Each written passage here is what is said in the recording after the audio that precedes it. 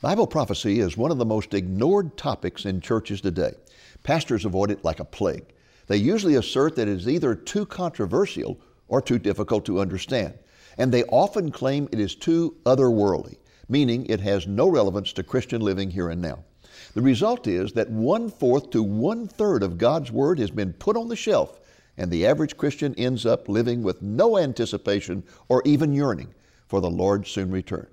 For a presentation about the vital importance of Bible prophecy, stay tuned. Lamb and Lion Ministries presents Christ in Prophecy,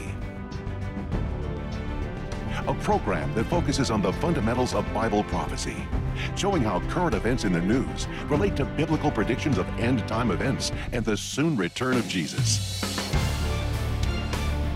Now, here's your host, Dr. David Reagan.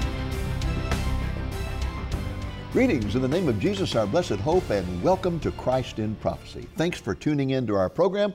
I hope it will prove to be a blessing to you. As I said at the opening, I want to talk with you about the vital importance of Bible prophecy.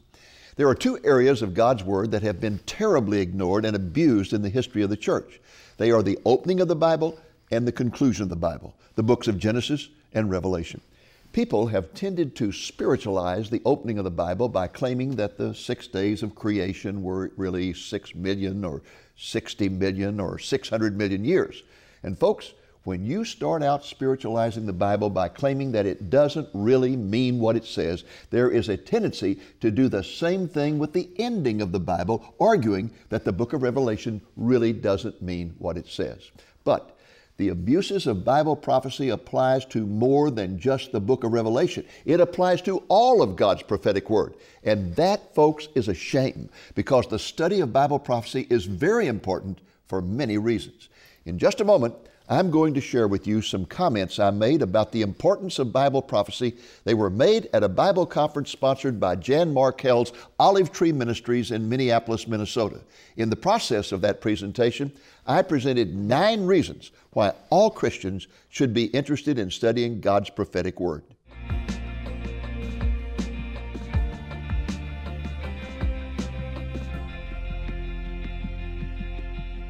I want to give you some reasons why every Christian should be interested in studying Bible prophecy. And number one is this: the quantity. Bill mentioned this. The quantity. 1/4 to 1/3 of the Bible is prophetic in nature. That comes as a great shock to many people, but it's true. Think of it in the Old Testament. You have the major prophecy books like Isaiah and Jeremiah, Ezekiel, Daniel, and all the minor prophets. Plus, you have the Psalms. Nearly all the Psalms are prophetic in nature. That's a lot of literature. A lot of literature. Then you get in the New Testament and you have entire books like 1st and 2nd Thessalonians, the book of Revelation, huge passages like Matthew 24 and Luke 21. 1/4 to 1/3 of the Bible is prophetic in nature. And what are we told in 2 Timothy 3? All Scripture, that includes prophecy, is inspired by God and is profitable for teaching, for reproof, for correction, for training in righteousness, that the man of God may be adequate, equipped for every good work. Don't take 1/4 to 1/3 of God's Word and put it on the shelf. Dig into it and study it. It will bless you. All right, let's take a look at another one here. Another reason to study Bible prophecy is its uniqueness. I don't know if you ever thought about this or not, but fulfilled prophecy is a unique characteristic of the Bible. There is no other book in the world that contains fulfilled prophecies. Did you know, for example, there's not one fulfilled prophecy in any of the sayings of Confucius or Buddha? There is not one fulfilled prophecy in the Quran. Not one. There is not one fulfilled prophecy in the Hindu Vedas. There is not one fulfilled prophecy in the Book of Mormon. Not one. Only the Bible contains fulfilled prophecy, and it contains hundreds and hundreds and hundreds of prophecies that have already been fulfilled in history. Look at Isaiah 41. Can your idols make such claims as these? Let them come and show what they can do, says God, the King of Israel. Let them try to tell us what occurred in years gone by or what the future holds. Yes, that's it. If you are God's, tell what will happen in the days ahead. He's mocking the idols. He's saying, you worship a totem pole. Have your totem pole tell me what's going to happen in the future. I was in India and noticed people worshiping large boulders and even worshiping rats. Have the rat tell me what's going to happen in the future. Have the boulder tell me what's going to happen in the future. The God I worship, the true God of this universe, Yahweh, He knows the future. He proclaims the future and He sees to it that it comes to pass. Test the idols in that way. Here's another reason we should study Bible prophecy. It validates Scripture. Prophecy attests to the supernatural origin of the Bible.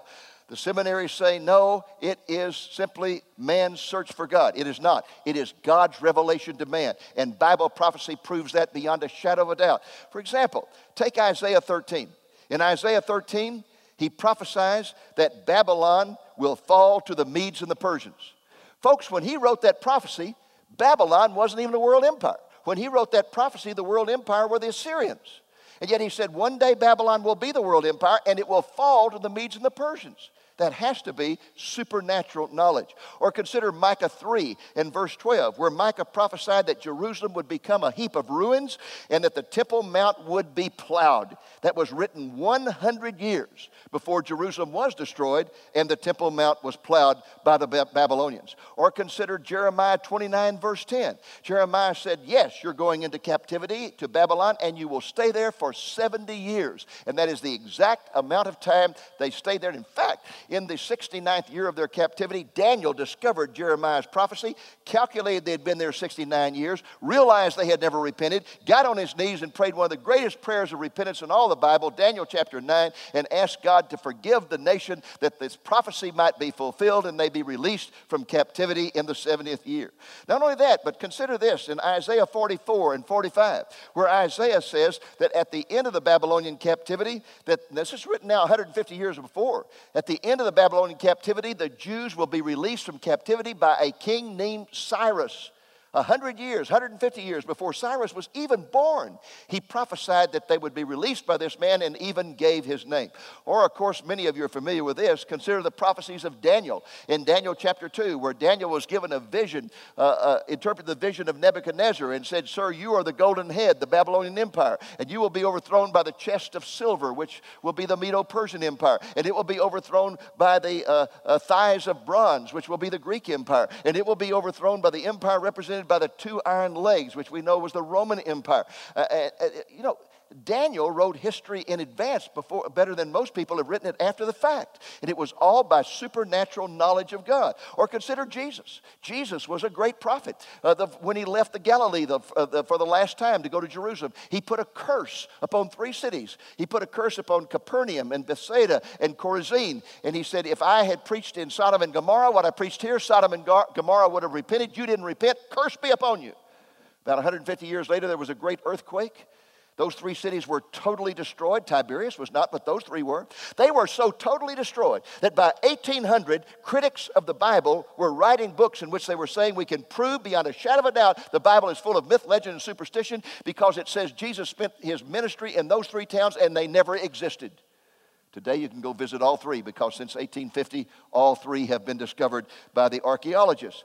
Jesus was a prophet. In fact, this picture of him sitting on the Mount of Olives reminds me of the fact that in the last week of his life, he looked out on that city and said, you see this city? You see that temple?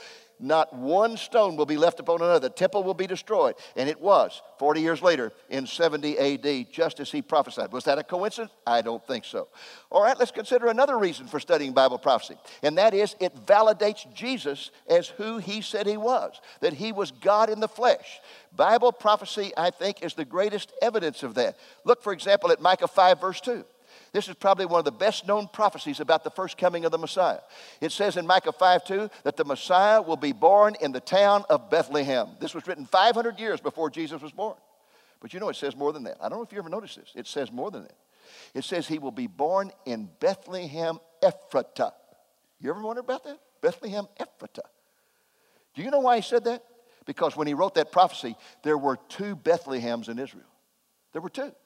There was one up near the Sea of Galilee, and there was one down south of Jerusalem. And he wanted to nail it. It's like if today I asked you where you were born, and you said, I'm born in Springfield, I'd have to ask you another question.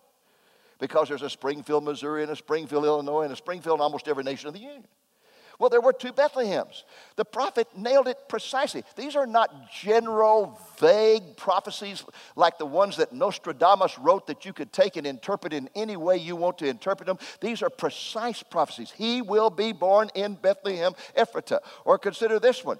In Psalm 22, one of the most amazing prophecies of all about Jesus. The whole psalm is about the crucifixion. And in Psalm 22, verse 16, it says, the Messiah will die by having his hands and his feet pierced. Folks, that was written 1,000 years before Jesus. Written by King David, 1,000 years before Jesus. It was written at a time when the only way of execution by the Jews was by stoning. 1,000 years later, the only way the Jews executed, stoning. But they couldn't stone because the power of execution had been taken away by the Romans. And the Romans had developed a system called crucifixion, in which the hands and the feet were pierced. This has to be supernatural knowledge for a person to prophesy that 1,000 years before Jesus is born, 700 years before the Romans developed crucifixion as a sophisticated way of killing people. Or Zechariah, the little book of Zechariah. It's amazing the prophecies that are in that little book. People always say, oh, that's an apocalyptic book. Doesn't mean what it says. Well, how about the first coming prophecies? It says the Messiah will come on a donkey. He will be hailed as a king. He will be betrayed. He will be betrayed by a friend. He will be betrayed for 30 pieces of silver. The 30 pieces of silver will be used to buy a potter's field. It says he will be lifted up. It says he will be pierced. All of those prophecies in that one little book, and every one of them literally fulfilled in the life of Jesus. Well, one time I did an intensive study of all the messianic prophecies in the Bible. And I came to the conclusion that there are approximately 330 prophecies in the Hebrew Scriptures concerning the first coming of the Messiah. But many of those are repetitive. For example, many times it says the Messiah will be of the lineage of David or the tribe of Judah. So if you go through and you take out all the repetitive prophecies, I came up, and I have these listed in a book out there called the Christ in Prophecy Study Guide. 109 separate and distinct prophecies. 109 that Jesus fulfilled. That's a lot of prophecy for one person to fulfill. Now, the odds of just 7 of those being fulfilled accidentally in someone's life are 1 in 10 to the 17th power. That's a 1 with 17 zeros after it, or 1 in 100 quadrillion. That's not my calculations. Those are the calculations of an astrophysicist who taught at a college in California back in the 40s and 50s by the name of Peter Stoner. I never met Peter Stoner. I wish I could have. He's gone to be with the Lord now. But he wrote a book that was published by Moody Press. And in this book, he calculated these odds. You can go to the book. You can find all the calculations there. And this was just 7 of the prophecies, not 109. He just took 7 of the most famous prophecies concerning the Messiah, and he calculated the odds at 1 in 10 to the 17th power. That is beyond the realm of accidental. It just can't be. And I never met Peter Stoner, but I know he was a good guy. And the reason I know he was a good guy is because in his book, Science Speaks, he uses Texas to illustrate this point. And I love that. So here is his illustration using the great state of Texas. He said, I want to give you an idea of what 1 in 10 to the 17th is. He said, let's fill the state of Texas knee-deep in silver dollars. Then fly over the state and flip out 1 silver dollar that has a black check mark on it.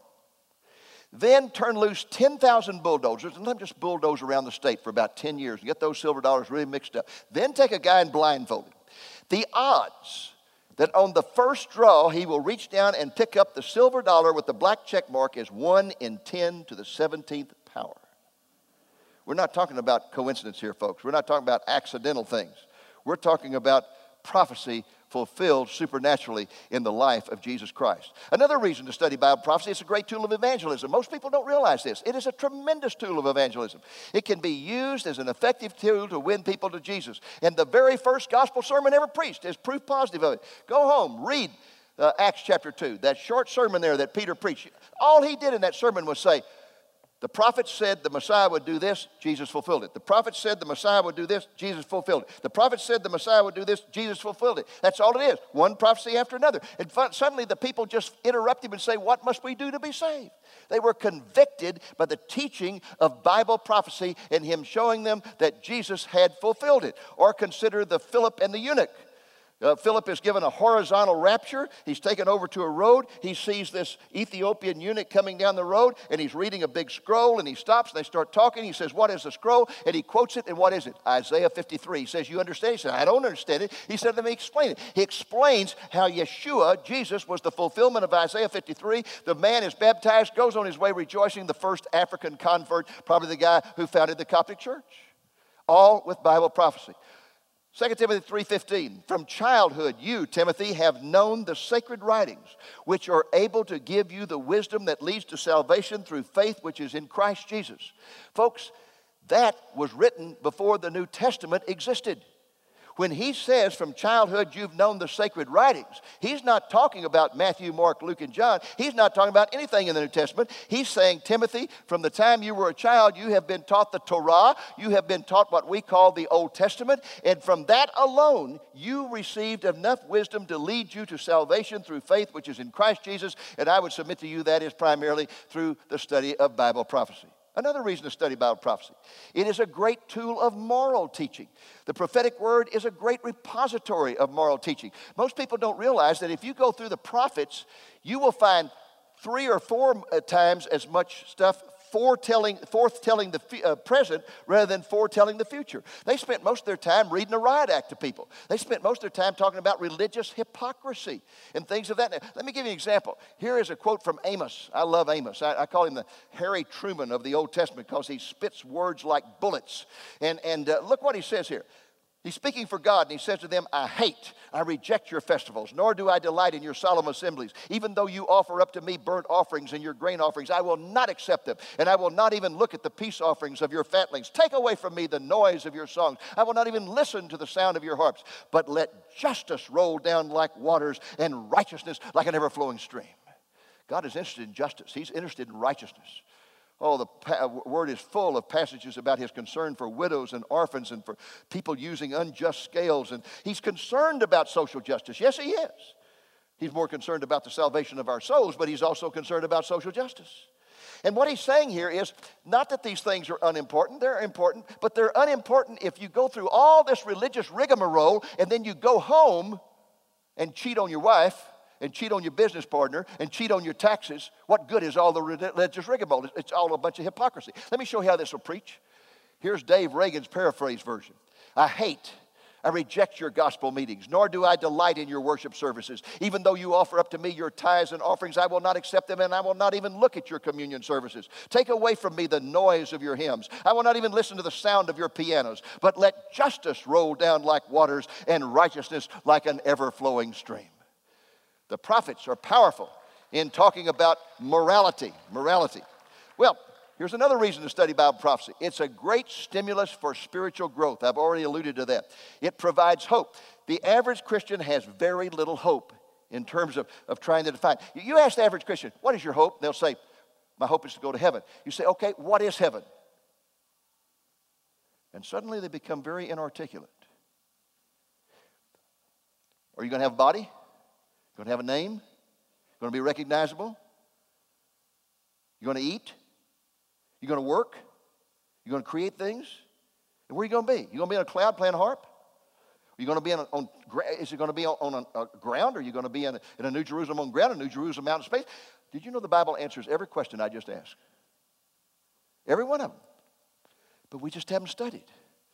We don't know what, and I've learned this. I've learned the more you know about Bible prophecy, the greater your hope will be.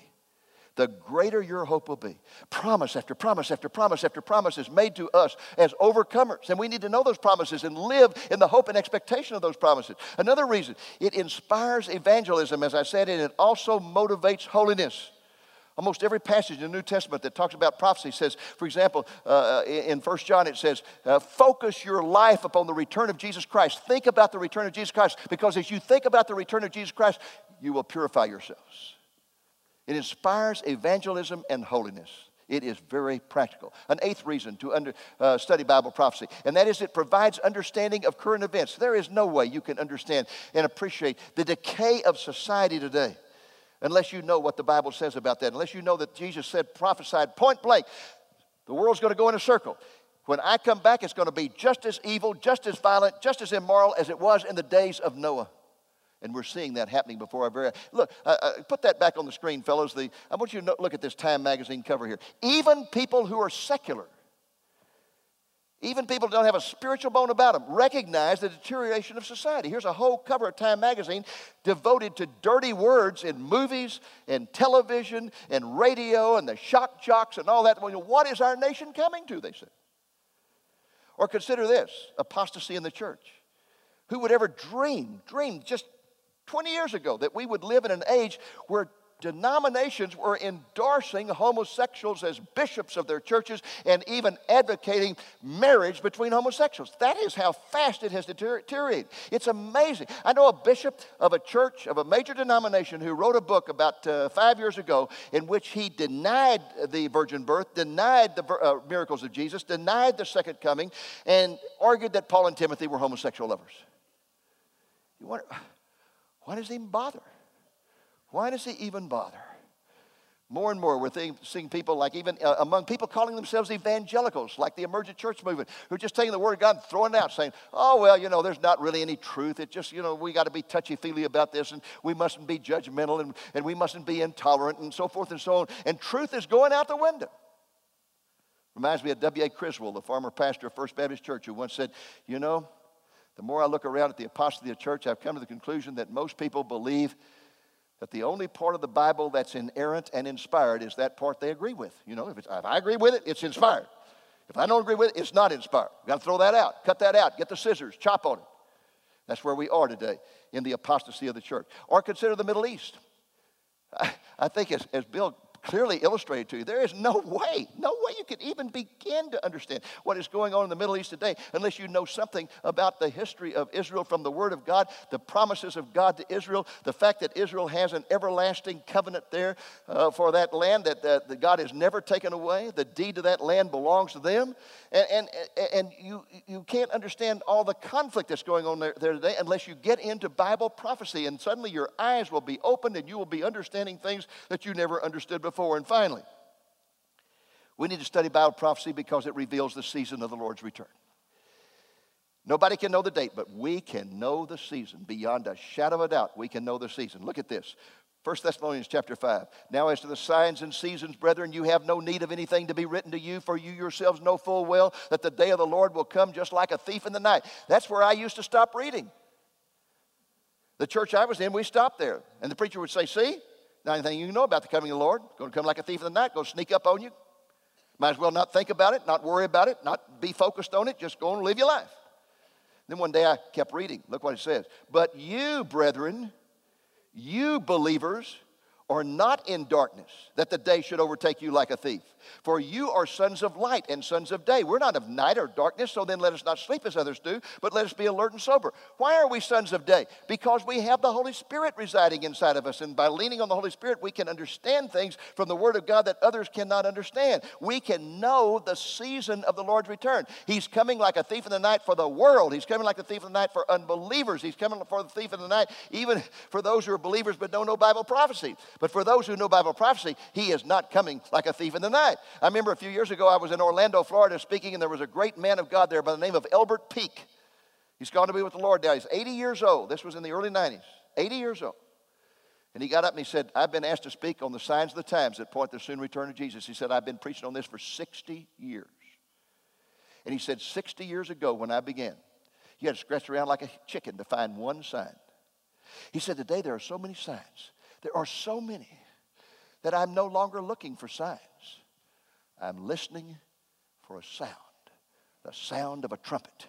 And boy, that's where I am. I'm listening for the sound of that trumpet. Look at this. Hebrews 10, verse 25. Do not forsake the assembling together, as is the habit of some, but encourage one another, and all the more as you see the day drawing near. What day? Well, it's the day of judgment, it says in verse 27. It's saying that there is something we can see, something we can perceive with our senses. We can say, you see that, you see that, you see that. Jesus is coming soon. See that, see that, see that? Jesus is coming soon. There is something that can be perceived. And of course, those are the signs of the times. Or consider what Jesus said in Matthew 24, verse 33. Even so you too, when you see all these things, what? The signs he's been talking about, recognize that he's near right at the door. When you see all these things taking place and all of them coming together, you will know that I'm right at the door, ready to step out on a cloud and come back. Conclusion. All of God's word is profitable, all of it. And that includes God's prophetic word. So read it, study it, and be blessed by it. And then share it with other people. Thank you. God bless you.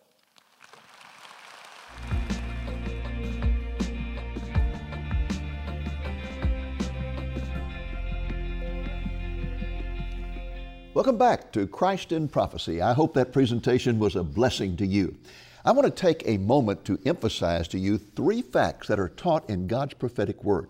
First, Jesus is returning to this earth to reign for 1,000 years in glory and majesty from Mount Zion in Jerusalem. And during that time, the earth is going to be flooded with peace, righteousness, and justice as the waters cover the seas. This is a promise that is made over and over in both the Old and New Testaments, and it is one that Jesus himself made over and over. In fact, Jesus' last words on this earth were a promise to return. They were spoken to the Apostle John on the Isle of Patmos when Jesus appeared to him 65 years after his resurrection. Jesus said to John, I am coming quickly, meaning he is going to return suddenly. And John cried out, Amen, come Lord Jesus. The second prophetic fact that is made clear in God's prophetic word is that the return of Jesus is going to take place in 2 stages. First will be the rapture of the church, and then some 7 years later, the second coming. And the third prophetic fact is that the rapture of the church can occur any moment. There is not one prophecy that has to be fulfilled for the rapture to occur. And so, I have a vital question for you. Are you ready for the rapture, or will you be left behind to face the terror of the Antichrist and the wrath of God during the Great Tribulation? If you have accepted Jesus as your Lord and Savior, then you are ready. If not, then you need to repent of your sins and reach out in faith and receive Jesus as your Lord and Savior. Do not delay. God in His mercy has extended your life to this moment to give you an opportunity to escape the wrath of God by accepting His grace that He has offered in the gift of His Son. Well, folks, that's our program for this week. I hope it's been a blessing to you. Until next week, the Lord willing, this is Dave Reagan speaking for Lamb and Lion Ministries saying, look up, be watchful, for our redemption is drawing near. Dr. Reagan's presentation you have just viewed on this program is only a portion of what he had to say about the importance of Bible prophecy. For a complete copy of the presentation, including all that he had to say in detail about how Bible prophecy has been abused and ignored, please order a copy of this 40-minute DVD album titled The Importance of Bible Prophecy. The album could be yours for a donation of $20 or more, and that includes the cost of shipping. And for an even more detailed treatment on this topic, you need a copy of Dr. Reagan's book that provides a comprehensive survey of all aspects of Bible prophecy. It is titled God's Plan for the Ages. It runs slightly more than 400 pages in length and contains 42 chapters about every aspect of Bible prophecy. It can also be yours for a donation of $20 or more, and you can secure both the DVD and the book for a donation of $30 or more, and that includes the cost of shipping. Just ask for offer number 675. To place your order, call the number you see on the screen Monday through Friday between 8 a.m. and 5 p.m. Central Time, or order online at lamblion.com. Thank you for joining us on today's Christ in Prophecy, a presentation of Lamb and Lion Ministries, a non-denominational ministry dedicated to teaching the fundamentals of biblical prophecy and proclaiming the soon return of Jesus.